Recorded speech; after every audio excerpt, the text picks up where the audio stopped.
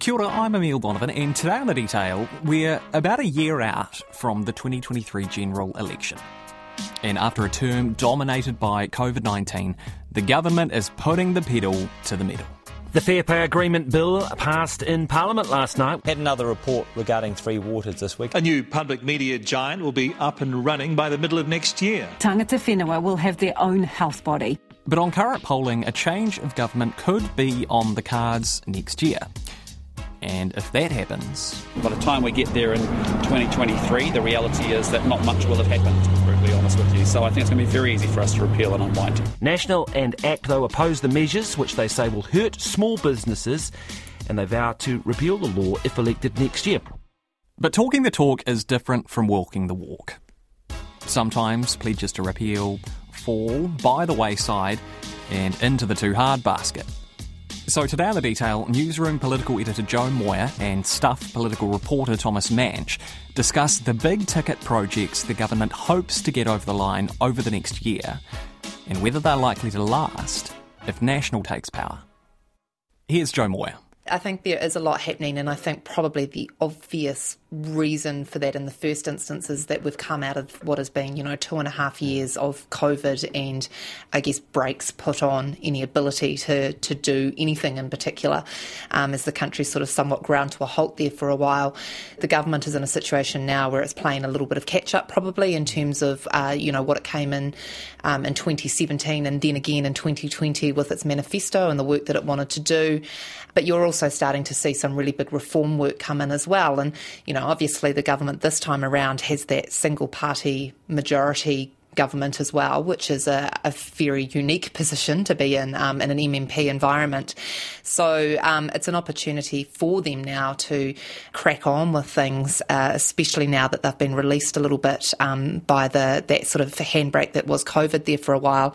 Not to mention the handbrake previously that was New Zealand First in the last term of government. There's also an election in a year's time and the polls are tightening, and I think there probably is a little bit of an element of, we want to get things done because we don't know where we might be in a year's time as well. So there's probably a few sort of different pushes going on there, but certainly feels as if there's a lot happening. For those of us down in Wellington, it seems pretty manic at the moment in terms of that work.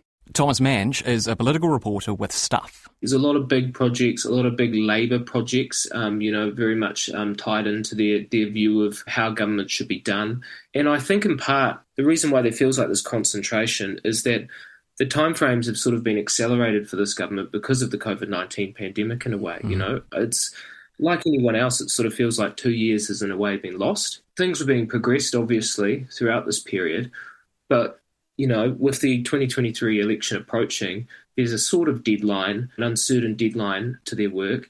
And now, everything that's in the pipeline is being pushed. Well, let's talk a bit about some of these big ticket items, what they are, what they would do, what point in the legislative cycle that they are in, and then finish up talking about what their future might be if there is a change of government next year. Maybe we'll begin with one that I think it's of a royal assent now. It's pretty much a done deal, which is fair pay agreements. Remind us what these are in brief.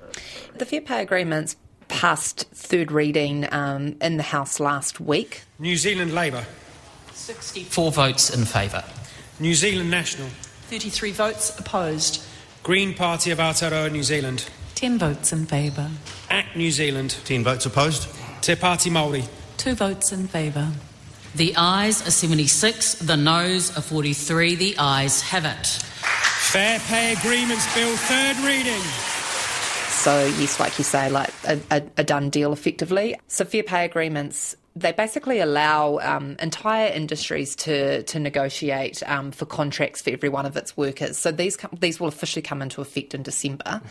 The sort of idea behind it is that you can enter those negotiations if 1,000 workers in an industry or occupation or 10% of the workforce, so whichever bit is smaller, demand a fair pay agreement, then basically employers will have to try and negotiate one. It's now a given that if that number comes together and says we want action, then an employer has to try and negotiate that.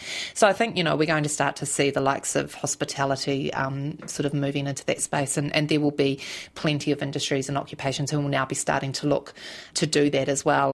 This is a classic Labour Party piece of legislation, this one. So if there is a change of government next year, has National talked about what it would do if it does lead the next government? Would this be repealed?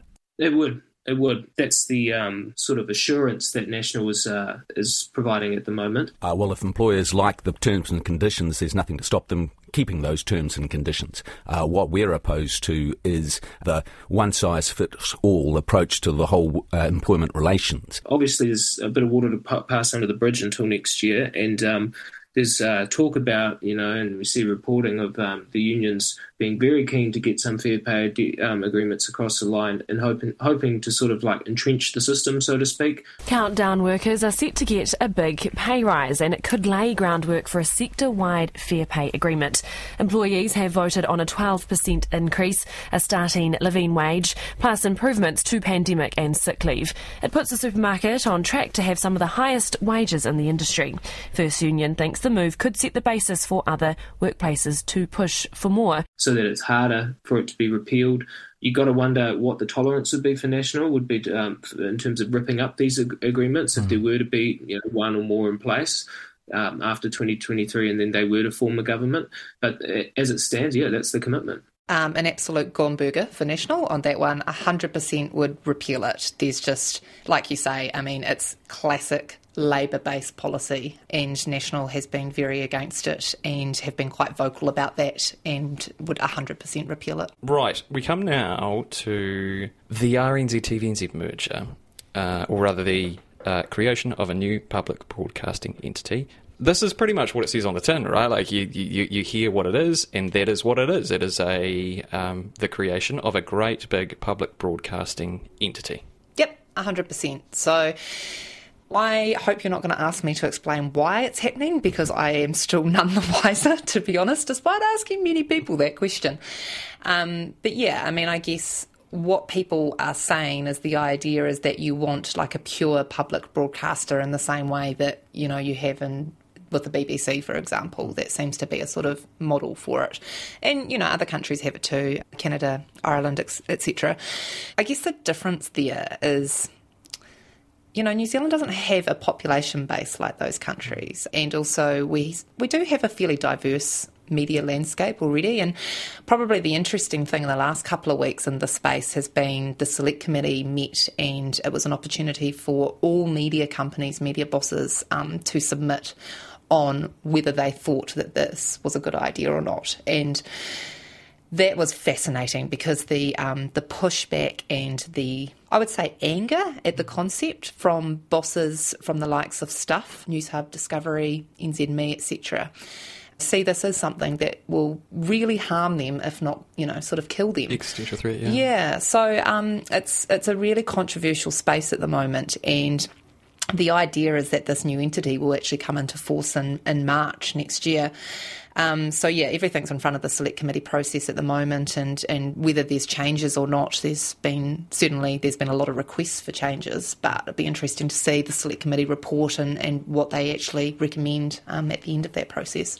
I think there's a risk that, we obviously work in the industry, so it's of acute interest to us. But if a new national government was to come into place, why would you bother unwinding it if it had gone down the road, and had merged? And Melissa Lee is, my colleague Glenn McConnell reported the other day that Melissa Lee has sort of caveated their promise to repeal that, unless it's gone very far. Not moving to stop it. That's very unlikely, and this is happening soon. So would you move to dismantle it? Well, this government is actually not very good at delivering, so we shall see how far it will go, but I don't think they will go very far. TVNZ will continue to be TVNZ, RNZ will continue to be RNZ. I'm not so sure what the new entity is supposed to be, but they haven't actually shown us what that is. And that is... So you're predicting it's not even going to actually... No, I don't think it's going to go very far, so it won't be very difficult to dismantle it. But let's... And so if it has gone very far, maybe they wouldn't budge on it. And, when you talk about the sort of like the tolerances National might have for the reversals, you've got to think that this one sits in a space where it's more likely not to be a promise they'll ultimately end up keeping if the politics of it is suitable for that. There are question marks over whether it will go ahead. There's certainly what seems to be a reasonable rumble at the moment around about if the government is looking to sort of clear some things off its decks, because there is a lot going on at the moment, and that's starting to cause a little bit of controversy and a little bit of difficulty for them. And this is a bit of a sort of, why are you doing this? Why are you spending money on this? And the feeling from some seems to be that, it may not go ahead, and it might be an easy one for the government to just kind of get off the too hard basket. Put it in the too hard basket and just kind of go, oh, well, we gave that a go and it hasn't worked out. So if there is a change of government next year, the RNZ TVNZ merger is going bigger? Yes, if it's actually been progressed by the government in the first place. Which is a pretty big Which has a pretty big question mark over it, I would say, yeah. Thomas, you now have the unenviable task of explaining the essence of Three Waters in 2 minutes or so. Good luck to you. Your time starts now. Well, Three Waters, good one. It's a project to centralise how water systems are run in this country, and that's drinking water, stormwater and wastewater. Currently, obviously, councils administer these systems. They're infrastructure heavy. They're often require a bit of debt to run, and they are not in fit shape across the country. Some councils do it better than others, obviously, but by and large, the government believes that it's unsuitable and the quality is not good enough. That was highlighted many years ago by the issue up in Havelock North, which a lot of people seem to have sort of forgotten about. Some schools are shut in Havelock North this morning as the town remains in the grip of a gastric outbreak. The Campylobacter outbreak has left 2 elderly people in a critical condition. To be honest, what this suggests is that there has been some poo, probably of an animal origin, getting into the water. And, there's other things potentially that might be in there as well. Basically, the project overall is to centralise. There'll be 4 public entities formed that administer these water services. The local councils will provide people to sit on boards that help administer these public entities. These boards will appoint directors and people with expertise in running such systems to the entities. And this is where the co-governance question comes in as well. So the boards will also have iwi or mana whenua representatives, and that's where a lot of the politics has become quite contentious. Again, not necessarily about will water be better as a result of this, but how are these assets managed, governed and run? So the idea is that you centralise it, you take it off their balance sheets, it is managed from afar, and there's also all these other sort of elements to it that have become a bit controversial around whether there'd be a co-governance element to it, what sort of rights mana whenua would have, etc. You've obviously seen in the past week Auckland and Christchurch mayors get together, both new mayors obviously, saying we're not into this, we're not interested.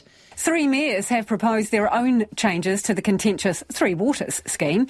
The new proposal would maintain the new water regulator but keep local ownership, control and accountability. Which is not unsurprising really, because these are councils who, have put a lot of money in and by all accounts have reasonable systems in place, and they're sort of saying, well, we don't want our ratepayers to have to pay for the people that haven't managed things very well.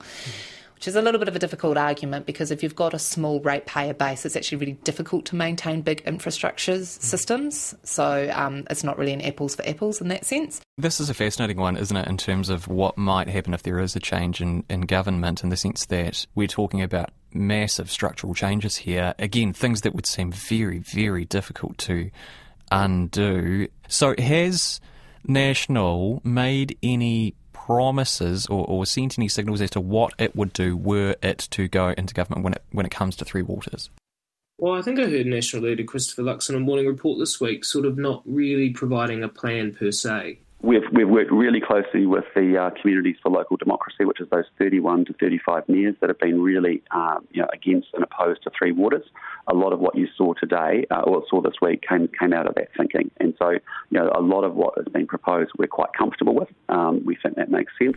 We just should get in the room with the councils and nut it out and actually agree on the final detail of it. But I think it's quite clear that their vision would be less centralised, more local say, and how that would be arranged is I'm not clear on. They're not interested in it at all, and they have come out very much in line with what the Auckland and Christchurch mayors have, and to be fair, other mayors have joined in on that sort of bandwagon as well. National appreciates that there is an issue here. I mean, I don't think anyone can say that the country's water infrastructure system is good. I mean, look at Hawke's Bay, for example, and the issues we had there where, tragically people actually died because their drinking water was not up to scratch. I mean, this is not a light issue by any stretch of the imagination. And, National accepts that there is an issue, but certainly doesn't agree with the government's approach to it. Another element of this that might potentially go is part of the wider health reforms, the Māori Health Authority. Remind us about how this sort of came into being and kind of what it is. So, again, I think we can all agree that the health sector has been a little bit diabolical for quite a long time and, has been underfunded over many governments. There was a report that was done in the last term of government. Heather Simpson did an independent report and basically a whole bunch of recommendations came back. Andrew Little, the health minister, ultimately ended up going further and decided to scrap those 20-odd DHBs. And said, consistency and cohesion is what the government is promising in a massive shake-up to the health system. The 20 DHBs will be gone and a new body, Health NZ, will be set up along with a specific Māori health unit. The Health Minister, Andrew Little, says it will save lives and end the postcode lottery where people get different care depending on where they live. So that's Health NZ is now kind of the overarching arm. The sort of other arm of that, which has become the particularly controversial bit, is that the government decided to introduce a new Māori Health Authority will make policy decisions alongside the new mainstream health service, Health NZ. It will have the ability to choose the services it wishes to fund, something many Māori in the health sector have been crying out for. The Māori Health Authority will have a lot more power. It also has seats on the overall Health NZ board and basically will work a lot more collaboratively with the sort of Health NZ main system. The argument from National throughout has been that, and not just National, other parties as well, has been that you should have one health system that should serve everyone well. We have to understand that we either have a country built on a separate system for Māori versus every other New Zealander, or we have a system that is based on equality and of bringing opportunity through to every New Zealander, irrespective of race. The argument, of course, is that, well, actually Māori and Pacifica health statistics are just so negative and so horrendous in every single category you can possibly think of, that they've been done such a disservice that actually we need to do something different and separate to help bring all of that back up. Sure. National's argument is that you could do that with a Māori Health Directorate that sits as its own sort of department within Health NZ, and to actually have a separate entity with its own board, its own money, its own sort of power, is not, where New Zealand is at in 2022. I think they have different perspectives on how this issue should be tackled, And I mean, it's a bit of an easy target for them. It fits their sort of opposition to co-governance, which is very much more of a Labour view of how these matters should be administered. And when I think of this, I think of sort of Labour's response to the to National's social investment policy. Fundamentally different way about how they think they should administer social support. And Labour government, so National government creates a social investment agency. Labour government comes in 2017. In theory, probably wanted to scrap it because it's very much a national branded policy objective. Instead, what they do is they rebrand it and they sort of depower the agency, and it's now called the Social Wellbeing Agency, I believe, and is doing sort of less work in that space.